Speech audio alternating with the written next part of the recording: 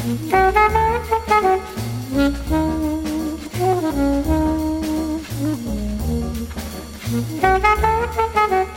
everybody, and welcome to the 59th episode of MTG Fast Finance, the podcast that just can't wait to buy your Modern Masters 2017 singles during the incoming desperate sell-off.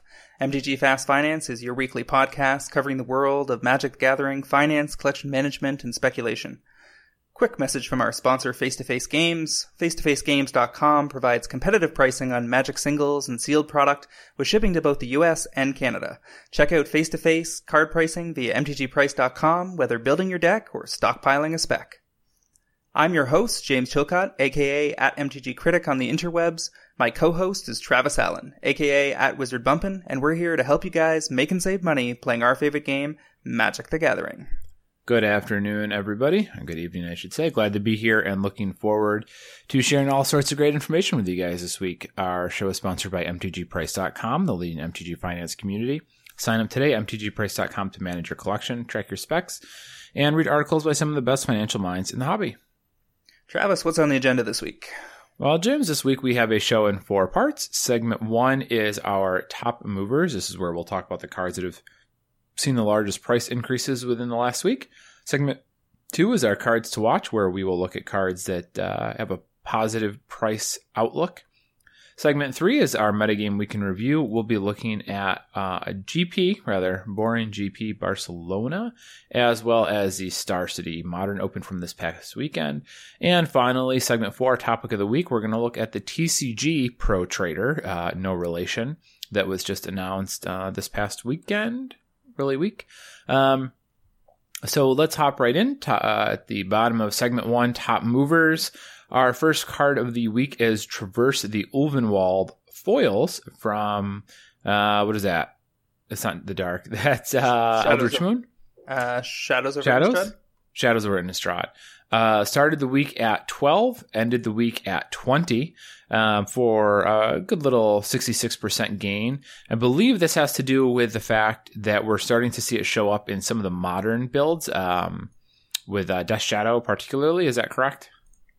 Yeah, I mean, the Death Shadow Jund decks have been running this card, and I think what people are coming to realize is that in a world where you're running Mishra's Baubles and Tarfires so that you can get multiple card types in the graveyard for Tarmogoyf, you might also be interested in searching up the creature that you want for a single green mana.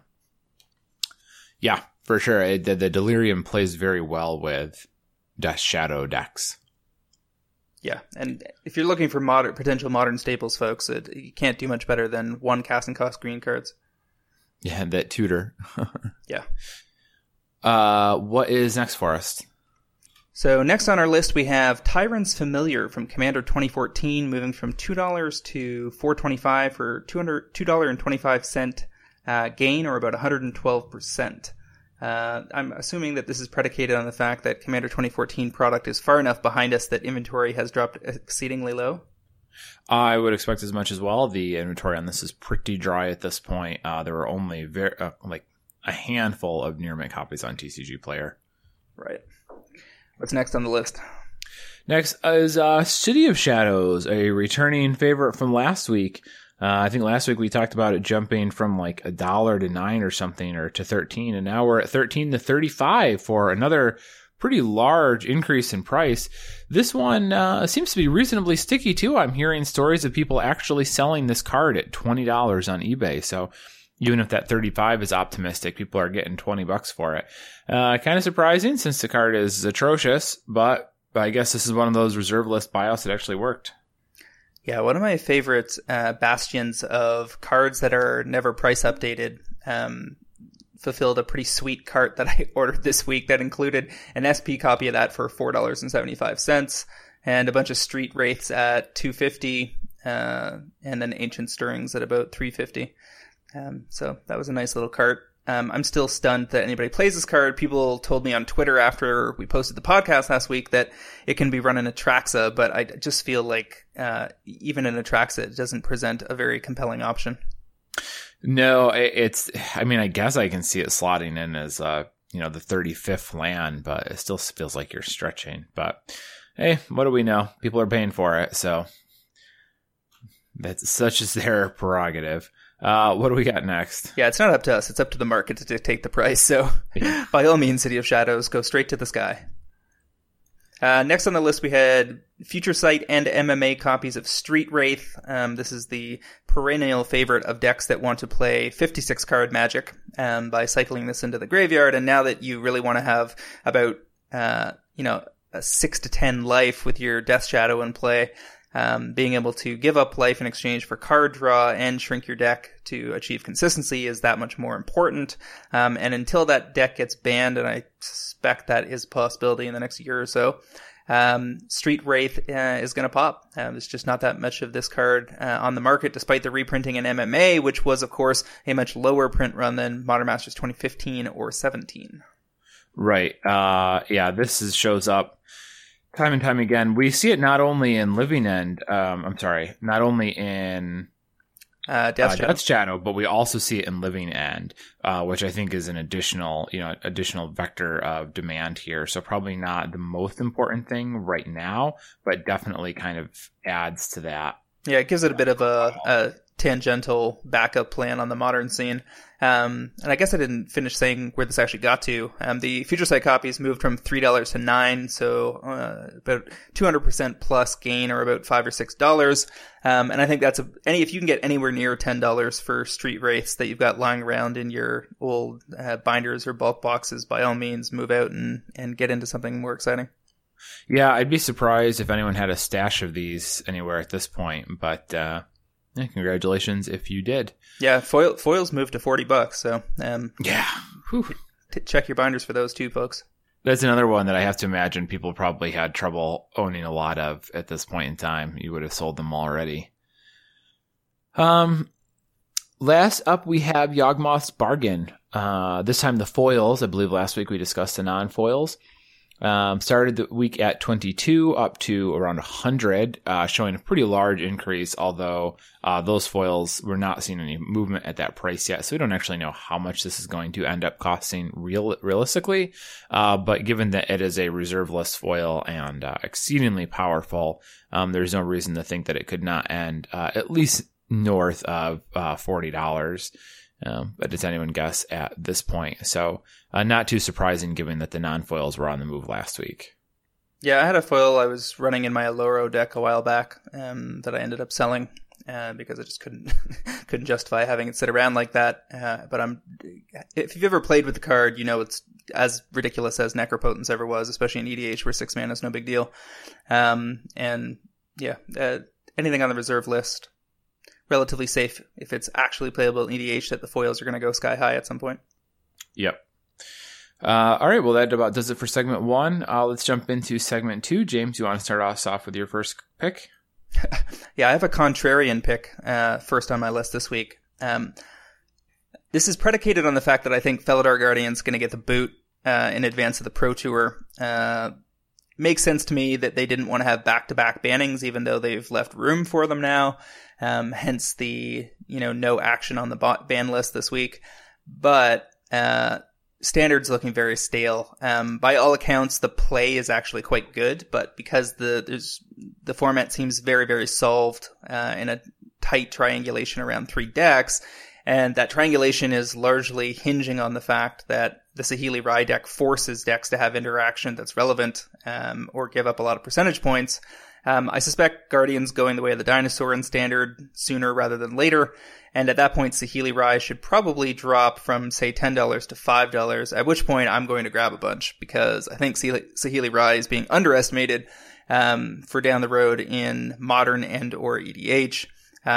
The ability to copy a creature or artifact and give it haste is just busted if you can protect the card.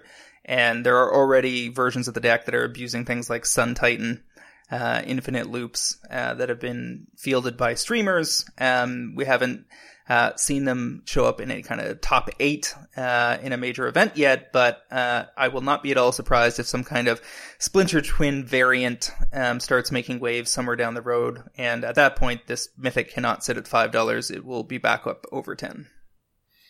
I remember the Sun Titan combo, but refresh my memory, because it seems like Saheeli doesn't kill herself on the -2. So how do you get the loop going? I think you need to have two Saheelis. I think it's 2 Saheelis and a Sun Titan, or 2 Sun Titans and a Saheeli, if I'm not mistaken. Yeah. I don't know how 2 Sun Titans and a Saheeli would work. But there was a deck that was posted on Star City Games this week that was using Kiki Jiki, a whole bunch of combo pieces, and Saheeli, and was running 4 Felidar Guardian in the main. Who knows if that's tier 2 or tier 1 in Modern, but a $5 mythic that's already been proven broken in Standard could easily have a future in a more powerful format.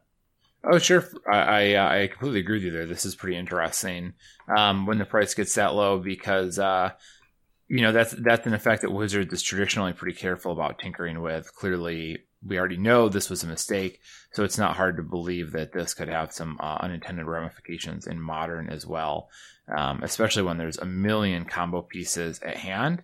If that strategy, you could just end up with so many that every 2 cards that you draw gives you an infinite combo. Yeah, exactly. My first pick for the week is Karavek the Merciless. This was originally in Time Spiral. It was also reprinted in Arch Enemy, which was 100 million years ago at this point. Copies are around about $2 right now, a little bit more than that. I think these can climb up to probably 8, maybe even more. Supply on this is very odd. There are currently basically no near mint Arch Enemy copies. There is a handful of Time Spiral near mint copies. Star City has just some SP copies. Channel Fireball sold out. Then ABU Games has 90. I don't understand why one vendor has wildly more in stock than anybody else, but even still, there aren't that many. And because it's only one vendor, they can change their price really quickly. To kind of move the price, move the bar up. So unless you buy all 50 at once, they might end up selling some of those for a lot more than $2. But supply is really low. This card's always been cool in EDH, but I think the printing of Vial Smasher has kind of like brought people's attention to it, given them another reason to play it. He's a cool commander. He's cool in the Vial Smasher deck. So I think Karavek's got a good future ahead of him. Yeah, solid EDH profile. Hasn't seen too many reprintings, and certainly not lately in anything mainstream. And super low inventory is all I need to hear on an EDH card before trying to pick up some copies. Interestingly, we can't source these from Europe effectively because nobody has enough inventory over there to get a big enough order to make the shipping worthwhile. So that will certainly contribute to the difficulty that vendors will have restocking the card. Mm-hmm. What do you got next? So one of the other cards I've got my eye on from Kaladesh that I think is likely to get lower before it gets higher and then stay high for a long time is Foils of Panharmonicon. They're currently around $10. You could probably hang out and wait and see if you can get some summer sale deals at like 6 to 8 or something like that. But the total inventory, even on TCG for these foils, is not particularly deep for a fall set foil rare. I'm seeing like 30 results, maybe 45, 50 copies total. And the price gets from 10 up into the $18 range pretty quick if you start moving down the list. This card is going to be bonkers in a whole bunch of different decks in Commander over the years. It's the kind of thing that is very, very safe to get on at its lows because it's unlikely to see a reprint in foil. It's the kind of card I could easily see them reprinting in Commander decks in 3 or 4 years. But again, they won't be foils, at least not under the current paradigm. So yeah, Panharmonicon foils. I did not realize that you had put this on here earlier, but I definitely called Panharmonicon foils at least once in the past. I possibly brought it up twice. But it was a while ago now. It was probably a good 10 weeks, if not more.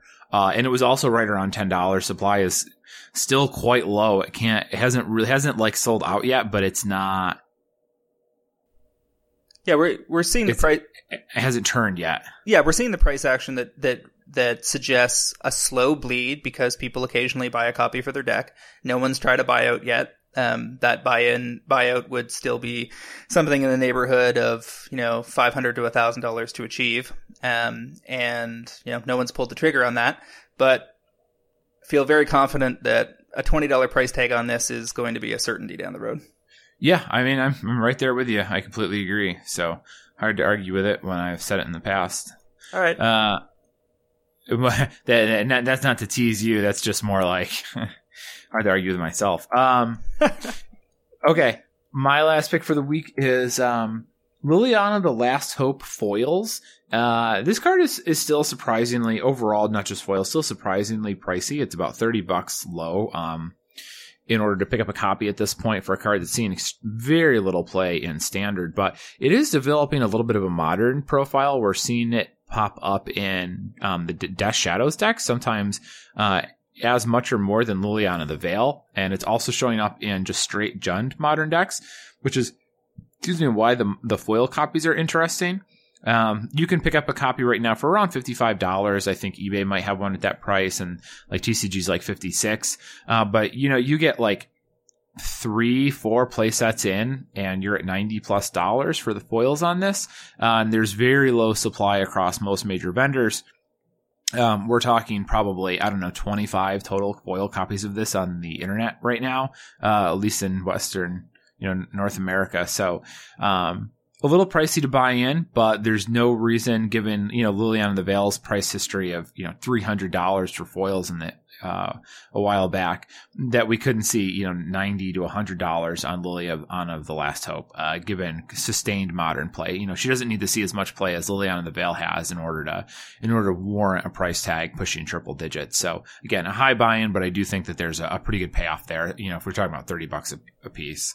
Yeah, it's worth noting that Liliana the Veil, of course, is about to see her third foil printing in 5 or 6 years, whereas Liliana the Last Hope is unlikely to show up for at least a few years, and was a small Somerset foil mythic.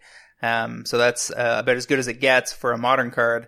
And the reason they're running 2 of the Last Hope and only 1 of Liliana, of course, is because you can, for -2, you can return a creature card from your graveyard to your hand, so you can get back a Death Shadow, which is pretty gross given that Death Shadows tend to be 5/5, 6/6, 7/7, 8/8 towards the mid to late game when you're trying to close things out.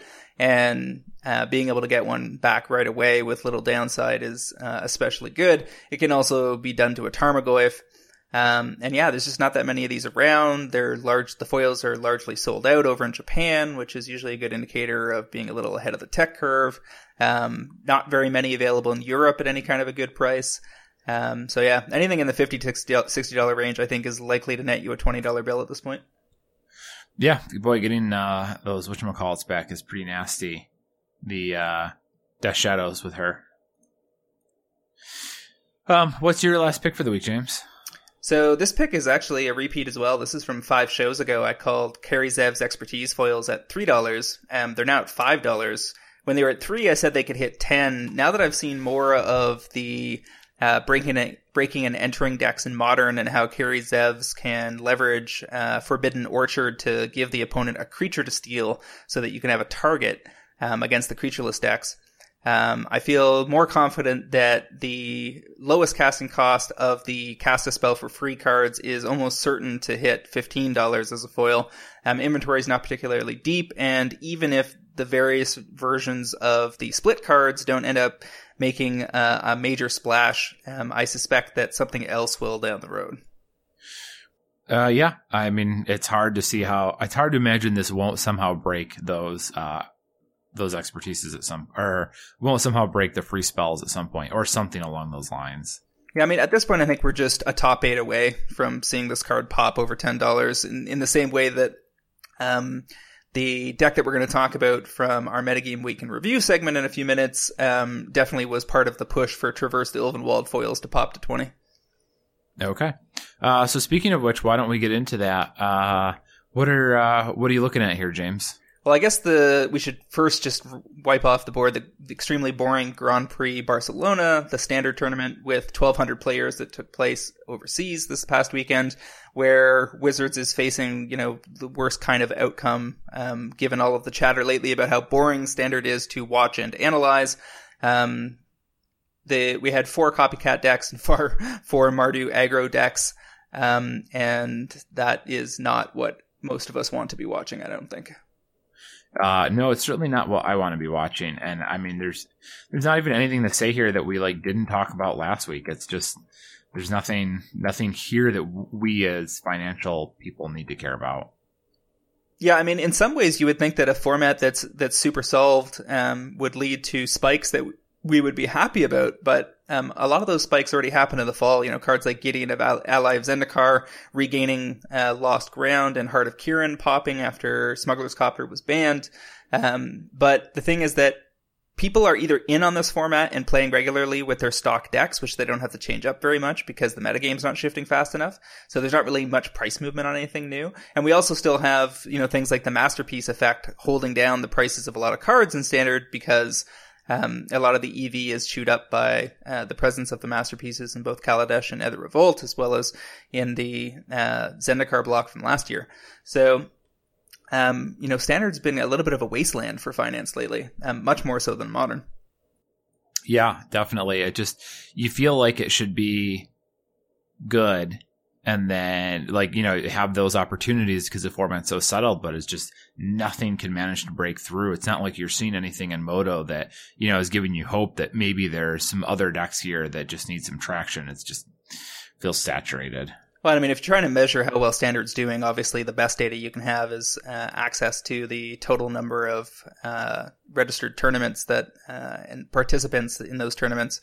But if you're not seeing any cards move up or down, or just a general malaise in Standard card prices, it's also a pretty good indicator that the format is not generating a lot of fresh interest. Right. Yep, that's completely true as well. So what were you going to talk about for Modern here? So the first place deck over at the Star City Games Modern Open, which was significantly more interesting. Moderns, people talk about, a subclass of cards in Modern that are busted. We should ban Simian Spirit Guide, Blood Moons, Too Annoying, whatever. I mean, every month we're talking about different cards, it seems. But there's a relatively short list of cards that are still on the radar as potentially needing to go. I've heard a lot of complaints about Tron and et cetera, so forth lately. But, every top 8 still seems like it's, relatively fresh, especially versus Standard. This week, Death Shadow again was leading the charge. This deck's looking a little too good, that's for sure. And this was a Jund variant running 4 Death Shadow, 4 Street Wraith, 4 Tarmogoyf, and a Gore Clan Rampager, of all things. A Liliana the Veil, and the aforementioned 2 Liliana the Last Hope, 4 Mishra's Bauble, the uncommon whose price is just insane right now. Abrupt Decay, Dismember, 3 Fatal Push, 2 Kolaghan's Command. Those are foils we should be selling now, by the way. I gotta get on that. Temur Battle Rage, 4 Inquisition of Kozilek, 4 Thoughtseize, a card that's probably likely to pop a little further in the near future. I think that can hit 20 this year on no reprint. And then the 4 Traverse the Ulvenwald is almost certainly behind why the foils popped on that card this week. And 2 Tarfires as well. The tribal instant that gets you a instant and a tribal card in the graveyard at the same time. Yeah, that is one that I picked up some of for myself because I'm hoping there's some room to grow on Tarfire still. Yeah, nothing here I thought was too amazing. I did see Ad Nauseam down there in 8th place again, which is interesting. I've spoken highly of both Lotus Bloom and the eponymous card Ad Nauseam. I think those are both in pretty good position to at least double up, if not more. Because this has shown up now in several Star City Modern Opens and events in a row now, I think. Both of those cards really only have 1 printing. Yeah, I certainly want to point out that the Merfolk deck we discussed last week in relation to my pick, Master of Waves, finished 4th. Yet another top 8 under Merfolk's belt, despite all the shade being thrown at this deck. This was a pretty stock build, running Ether Vials, Spreading Seas, Dismember, and Spell Pierce, alongside a whole bunch of Merfolk, and 2 Kira Great Glass Spinner. Entirely possible that further success with this deck could push prices on both Master of Waves, and as well as Master of the Pearl Trident, and possibly Lord of Atlantis or Foil Harbinger of the Tides would all be cards I'd be watching. Yeah, I'm the one throwing shade. I don't think Merfolk is a particularly great deck. I know Corbin would strongly disagree with me. I think it's fine. I think it's still at least 1 card away, 1 really interactive card away from being that great. But I mean, that doesn't really matter. If people really start to fall for the deck, several of these pieces are really primed for movement in the road. I'm sure we'll be discussing some of these in the weeks to come, and not just Master of Waves. There's others too. Well, I mean, you're not the only one throwing shade. Ari Lax, pro player, perennial pro player over on Star City Games, took Merfolk for a spin. Poor player. Took Merfolk for a spin over on SCG this week, and part of his commentary or analysis after the fact was just talking about how when you're mono blue, you don't have, great sideboard options the way that Jund or Abzan lists do, where they can, get access to some of the best sideboard response cards in the format, which often ends up being important when you're dealing with decks with a really linear strategy that you need to shut them down on. For instance, something like Stony Silence is super useful against Affinity and Lantern Control and so forth. Mm-hmm. Yeah, I mean, that's totally fair. Blue is not the best sideboard color in Modern right now. Also worth pointing out that not long after Caleb Durward did extremely well in an open with a deck he had been practicing on stream with, we now have Todd Stevens rocketing to the top of the Invitational the SCG Tour leaderboard, now in first place after finishing 5th with his green-white value company build that he's been playing on stream. And this is the one we talked about briefly last week. He's running 4 Courser of Crewfix, a card definitely to keep your eye on, folks. Azusa Lost But Seeking is the combo with Crucible of Worlds and Ghost Quarters, where you can try to lock them out of the game completely. You can also recycle Horizon Canopies that way, or sometimes just your fetch lands. He's also running Renegade Rallier, so he can set up all sorts of craziness with that. And 4 Knight of the Reliquary and 3 Voice of Resurgence, a Mythic reprint in Modern Masters 2017 that comes out this weekend that is likely to get very, very low before you want to put your hands on it. Mm-hmm. Yep. I agree with that. This was also a list with 4 collected companies. Those foils still probably have a little room to grow back towards the point. They hit almost $50 at one point when they were popular in Standard. They've since been fading a bit, but I suspect that they can regain some of that if deck after deck after deck keeps putting the card in as a 4 of in Modern. I thought this build the green-white company build was interesting, just because it played no Court of Calling. Now I'm so used to seeing that in these strategies. Yeah, so I mean, this is basically a completely different list. Todd wasn't running any of the combos that we're used to seeing out of some of the other green-white or Abzan builds. Instead, he was going for kind of straight, overwhelming value, trying to value his opponents out with this Crucible of Worlds kind of side plan, running a Dromoka's Command and 4 Path to Exile to try to control the board long enough for him to set up shop and go to town. This is a wild list. There's just so many. I'm trying to keep track of all the combos here, and it seems like there's got to be at least like 3 or 4, right? Yeah, I mean, there's things you can do with Knight of the Reliquary. There's getting back Tarmogoyf with Renegade Rallier after you pop a fetch, or any number of other different things. Tireless Tracker with all the lands coming into play off Azusa, giving you clues and then making the tracker bigger. Azusa, Crucible, and Ghost Quarter has got to be... It's crazy. My favorite. That's my favorite. Just the Court of Calling should be in the deck just so that you can get Azusa. And because so many of the interactions, the value interactions, revolve around the lands coming in and out of play, the Courser of Crewfixes are just crazy, right? Because as a 2/4 that's gaining you life, not only is it giving you some percentage points against the aggro decks, but it's getting you to those lands so that you can set up shop with your combos. And with 4 toughness, it's in a relatively sweet spot against a lot of the aggressive creatures in decks that are not running Death Shadow. Right. Man. That's an interesting deck. Yeah, and then we see this deck from Ross Merriam as well. I mean, this wasn't in this event, but I'm just looking at this link you sent me for... Yeah, this is the one This is the one I mentioned earlier, the Kiki Nahiri list. Yeah. With 4 Saheeli Rai, 4 Nahiri the Harbinger, with no Emrakul to go get. This is just using Nahiri and Saheeli as value engines with Felidar Guardians, Noble Hierarch, Restoration Angel, Sun Titan, 4 Wall of Omens, and 2 Coiling Oracle of all things. Coiling Oracle is a card that I would be happy to see more of in Modern. That is the Modern that I want to enjoy. I don't want anyone else to enjoy it, but I want to enjoy it. It was also worth pointing out that list was running 3 Rocks Warmonk in the sideboard. Interesting tech against some of the smaller aggro decks and burn plans.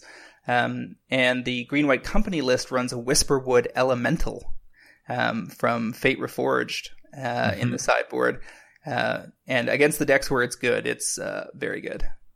I would love to see Whisperwood Elemental become very valuable in Modern, because I remember buying a bunch of those back in Standard forever ago, and then they put 2 of them in some event deck a couple weeks later. I was not happy about that. Yeah.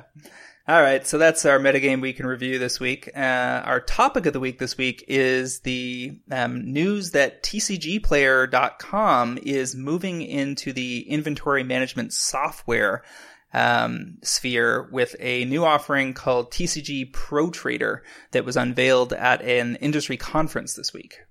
Mm-hmm. So can you give us a little bit of an overview of what that is?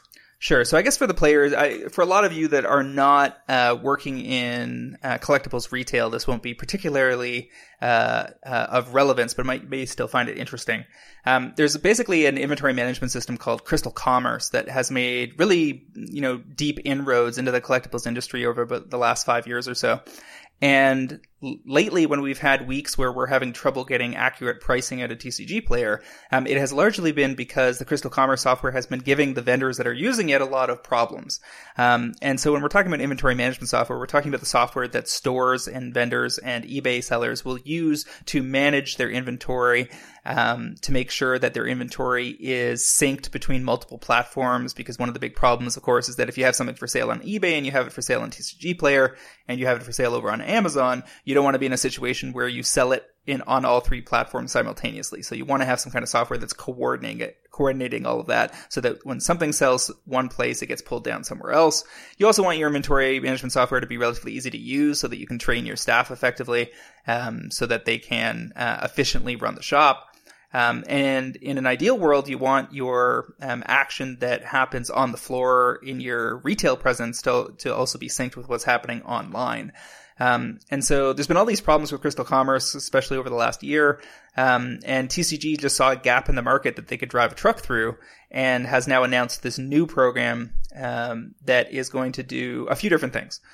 So it's going to provide kind of like an automatic store presence. So instead of coming to somebody like me or my agency, Advoca, to have somebody build a custom e-commerce solution for you, you can go to TCG and they basically give you a bunch of raw templates that you can use to set up a, okay looking store that's not going to blow anybody's mind, but that gets the job done.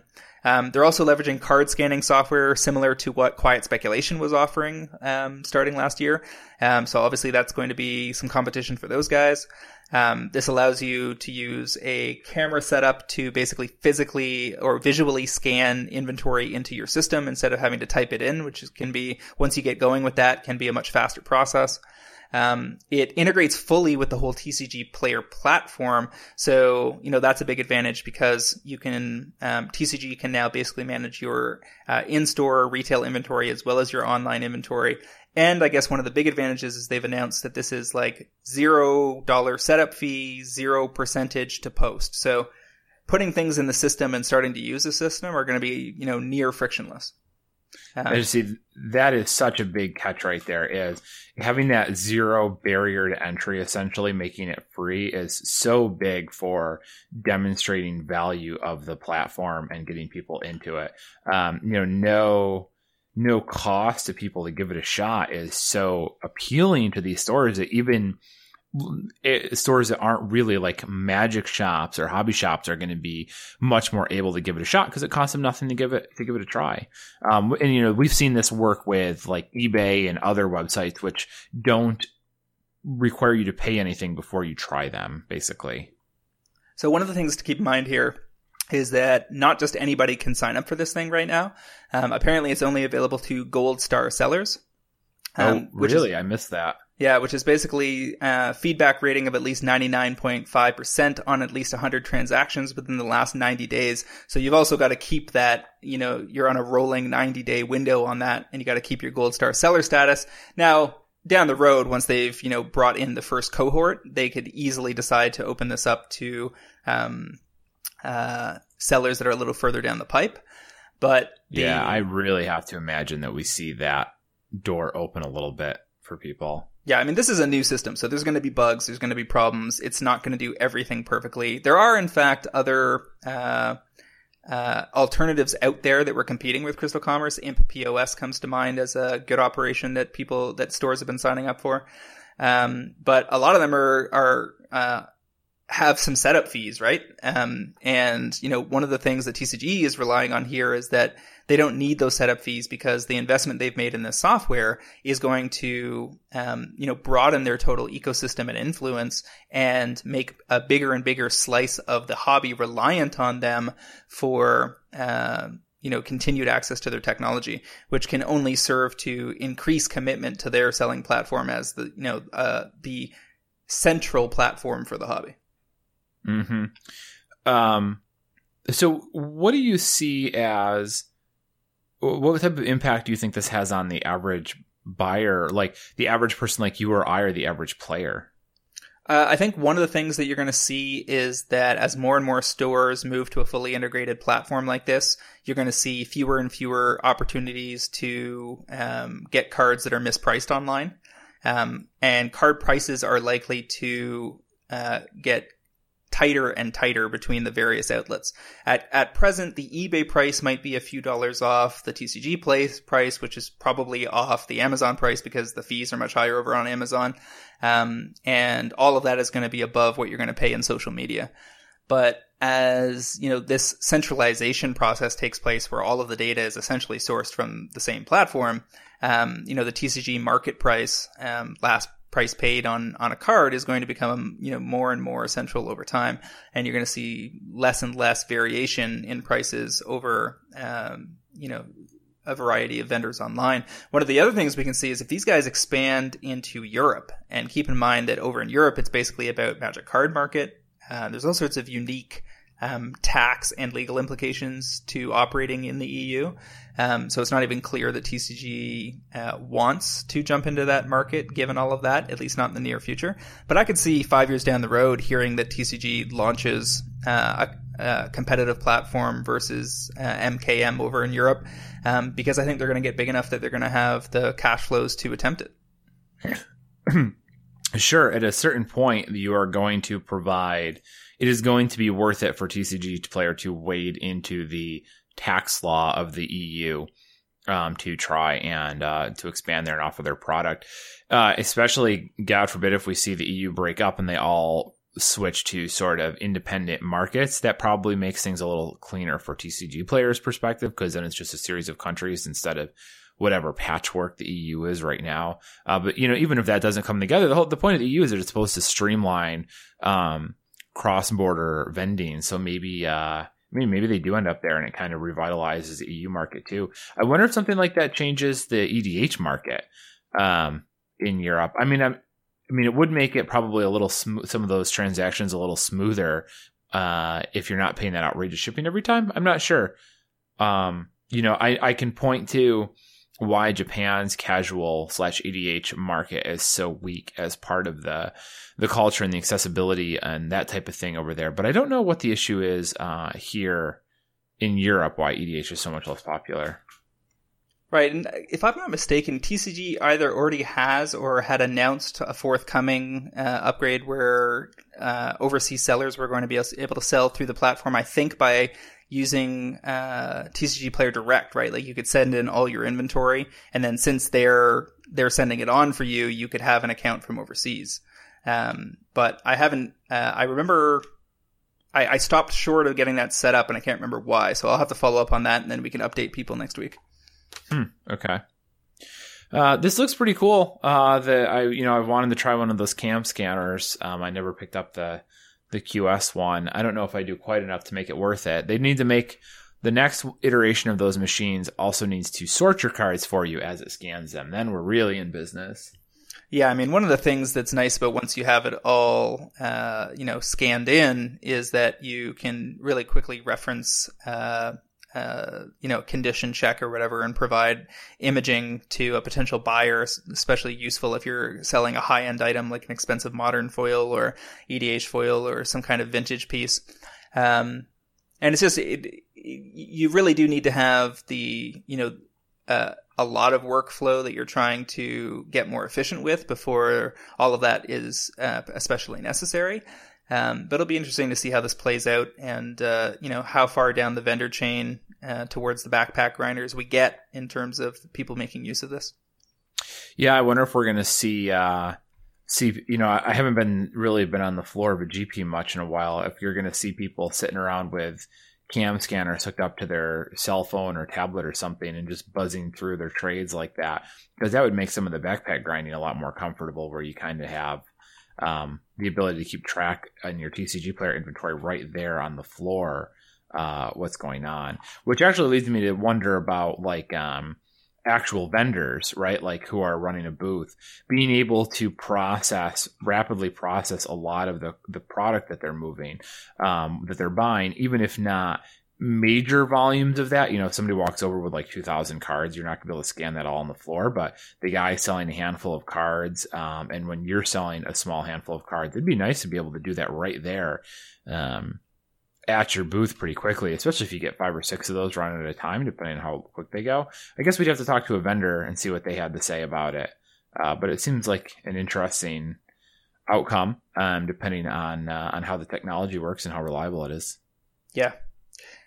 So apparently what they have on offer at TCG right now is the ability to sell orders via TCG Player Direct internationally. So you can sell to Australia, Canada, and the United Kingdom, with Japan coming soon.